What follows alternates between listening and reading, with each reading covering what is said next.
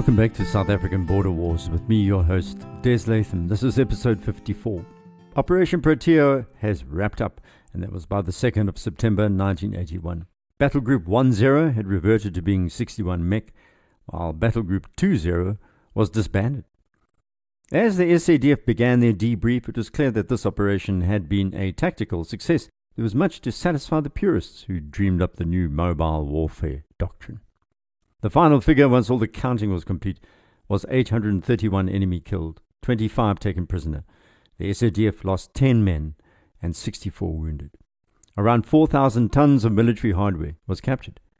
I mentioned some of these, but the list is pretty impressive. 9 T-34 tanks, 4 TT-76 amphibious reconnaissance tanks, 4 BRDM armored cars, 2 120mm rocket launching systems, 16 Soviet Zu-23mm anti-aircraft guns, 17 14.5 mils, and 13 M55 Yugoslav 20mm triple-barreled AA guns, along with 97 SA-7 shoulder-fired anti-aircraft missiles, 240 trucks, 1,800 small arms. So it all appeared a major victory for South Africa, except for one infinitely more important area, and that was political strategy. FAPLA was now going to be on the offensive against the SADF, whereas before they were responding to UNITA further east. Much more important, though, was the future role of the Cubans and the Russians. Partly because of the embarrassingly high number of casualties from both nations during Protea, Moscow could no longer tiptoe around the fact that it was fighting directly alongside the Angolans. The Cubans were now flying MiGs, whereas previously mostly East Germans had been roped into the work with the Angolan Air Force. The Russians were on the ground in Onjiva, and they died there. It was clear that since there had been a number of Russian and Cuban casualties, Moscow could no longer pretend it was just observing. But this would have a positive effect from Luanda's point of view. More Russian help, more Cuban soldiers, more material, more East Bloc cash and arms. During Operation Protea, something else had happened which indicated a change in the area, and that was aviation. Enemy MiG-21s had been sniffing around the battlefields, and soon one would be shot down in a major development in the regional war. Because of the power of the SAF was present during Protea, the MiGs had refrained from attacking directly, but the South Africans were monitoring their conversations, and they were all in Spanish. The Cubans would up their numbers in Angola, and also increase the pressure on their commanding officers for results. This pushed them into a more aggressive stance close to the Southwest African border. However, immediately after Protea, SWAPO action in Ovombaland dropped noticeably. They were keeping a low profile, as Major General Lloyd said. But the SADF also extrapolated incorrectly that the citizens of Southwest Africa now thought that SWAPO were not able to beat the South Africans militarily, which is not what the people on the ground were saying to us. So by the last few months of 1981, intelligence reported that Ops Protea had bloodied SWAPO's nose, but they were not down for the count. There were sharp decreases in intimidation and sabotage, mine-laying and firefights. The contacts in Ovombaland and the Caprivi went down. In October, though, a more sober reflection was distributed by SADF Chief of Staff Operations, which stated, "A single operation will only have a limited effect on the internal political situation." This meant that constant operations were needed to keep SWAPO at bay in southern Angola, or that the SADF would have to move their forward positions into southern Angola, and that would change the entire doctrine of mobile warfare. A number of decisions had been made which were logical and showed rapid learning on the behalf of the South African Defence Force. One was the fact that operational surprise was impossible. SWAPO's armed wing plan had a top-notch unofficial telegraph system which informed its high command as the mobile SADF units began moving in these operations. They just weren't sure exactly where the South Africans were going, but once the SADF triggered these intel releases, the mobility of the SA forces was crucial to maintain the initiative. Zangonga was case in point. FAPLA commanders there thought the SADF would never attack such a heavily defended point directly, and that alone caused shock and surprise when the SADF did. It was also densely populated, adding to FAPLA and SWAPO's misconceptions about what Pretoria was up to. The fact that FAPLA appeared to have made the same mistake repeatedly regarding their defensive positions was another area where the South Africans maintained tactical supremacy. However, FAPLA was going to learn fast, and the Russians and Cubans realized what the SADF was up to. Let's take another look at a factor in the Angolans' weakness, which, by the way, we've just seen taking place in Ukraine. Russian-Soviet military tactics include what they called hedgehog positions, something which they learned from the German Wehrmacht. What is a big surprise to anyone watching the Ukrainian war, for example, is that we're witnessing the same command style that Vapla used. Vapla always used the roads when moving their armored cars. Even in 1981, that was stupid, but lo and behold, the Russians are using Ukrainian highways to move their troops. Then, when setting up a defensive position or hedgehogs, the armored troops stop moving and go to ground. They are a series of independently defensive positions which could deploy weapons in 360 degrees. Sounds clever. Each position was quite difficult to overcome, but also disconnected. So any attacking army merely targets them one by one. By breaking up or atomizing their positions and making them static, the Angolans and SWAPO were weakening their capacity to respond to movement. Think of it as a group of islands being attacked by an enemy fleet. All the fleet has to do is to take out each island because the defending troops on the islands have been beached. They were not tactically inclined to quick, incisive counterattacks. This is what the Russians have just rediscovered in the towns north of Kiev. They split up their tank forces, for example, and then placed them between houses instead of moving them out of the urban area where tanks are pretty much sitting ducks. The Germans learned this 70 years ago as they tried to enter Stalingrad, for example, and paid the ultimate price, like the Russians appear to be paying in 2022. In Angola, the T-34s had been dug in. They were no longer tanks. They were armored artillery points. All you had to do was get behind the tank and throw a Molotov cocktail into its engine bay, or in Angola, fire a 90mm round into its thinner rear, and kaboom. Sangongo, Piu Piu, and Humbe all featured these static positions. If you think about the African veldt, the thick bush, and the off-road possibilities of Angola, it is somewhat confusing why the Angolans, who supposedly had knowledge of their own backyard, just sat and waited like someone marooned on one of those islands I mentioned. As a soldier at the time, I remember how pre-warned we were about the large Vapla Mobile Reserve just up the road in Kahama. We waited every day for them to launch a counter-strike, but it never came. Combat Team Charlie of Major Joe Veyers, part of the 61 Mech Group, or 10 at the time of Protea, rolled up just 15 kilometers east of this Vapla brigade, 3 times his size. Veyers' small combat team positioned themselves across the Kahama-Zangongo road facing north and then waited. The enemy's mobile reserve remained rooted to the ground, as Roland de Vries puts it. Another positive point welcomed by the SADF was the role played by the Air Force. The coordination had been a lot better, both in the initial bombing and the use of close air support, as well as casualty evacuation. During Operation Protea, 1,112 individual sorties were flown from Grootfontein and Ondangwa. 333 tons of bombs were dropped.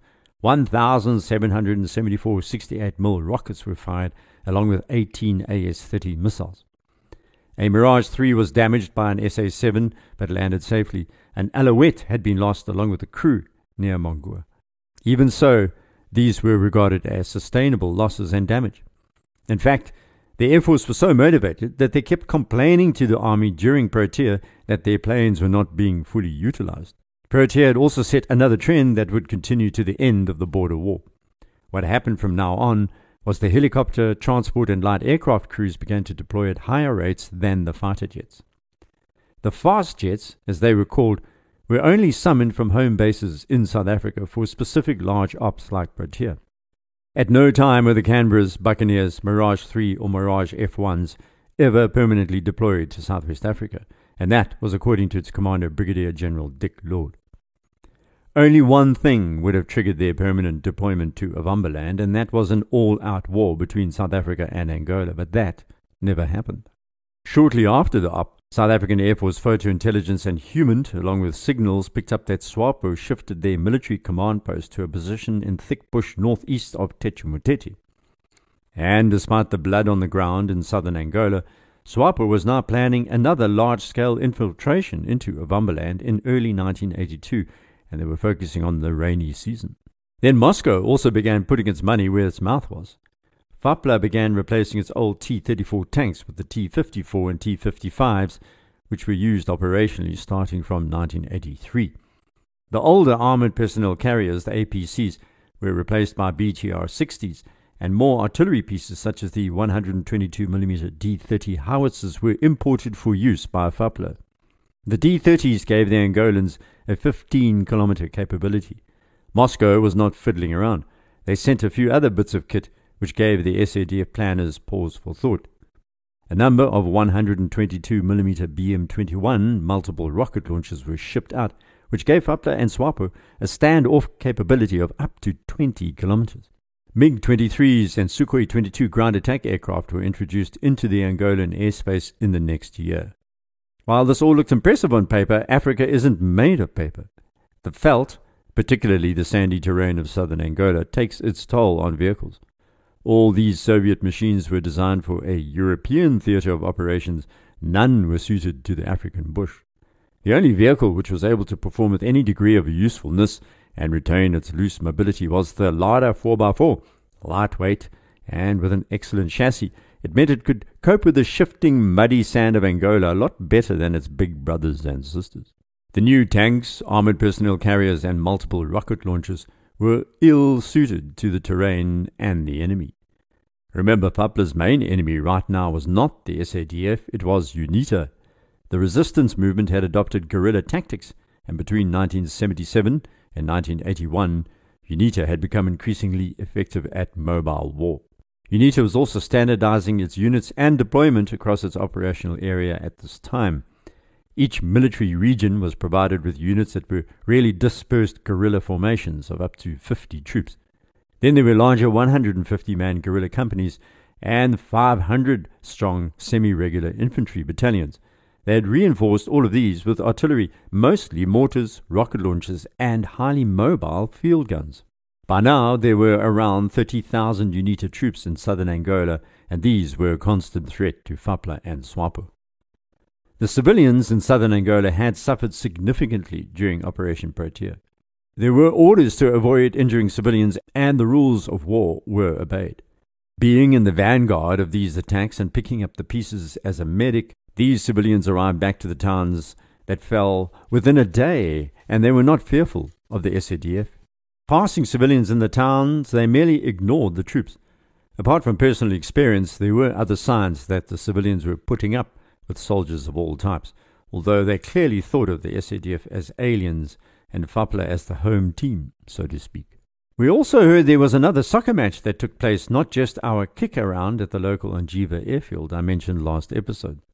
In Zangongo, Battle Group 10's Commander Roland de Vries suggested that the soldiers take on a local citizen team in a hearts and minds display. 61 Mech lost the game 3-1 and a few hundred spectators turned out to watch. None of this is to diminish the effect of what war does to people. It merely serves to explain how not all wars are equal.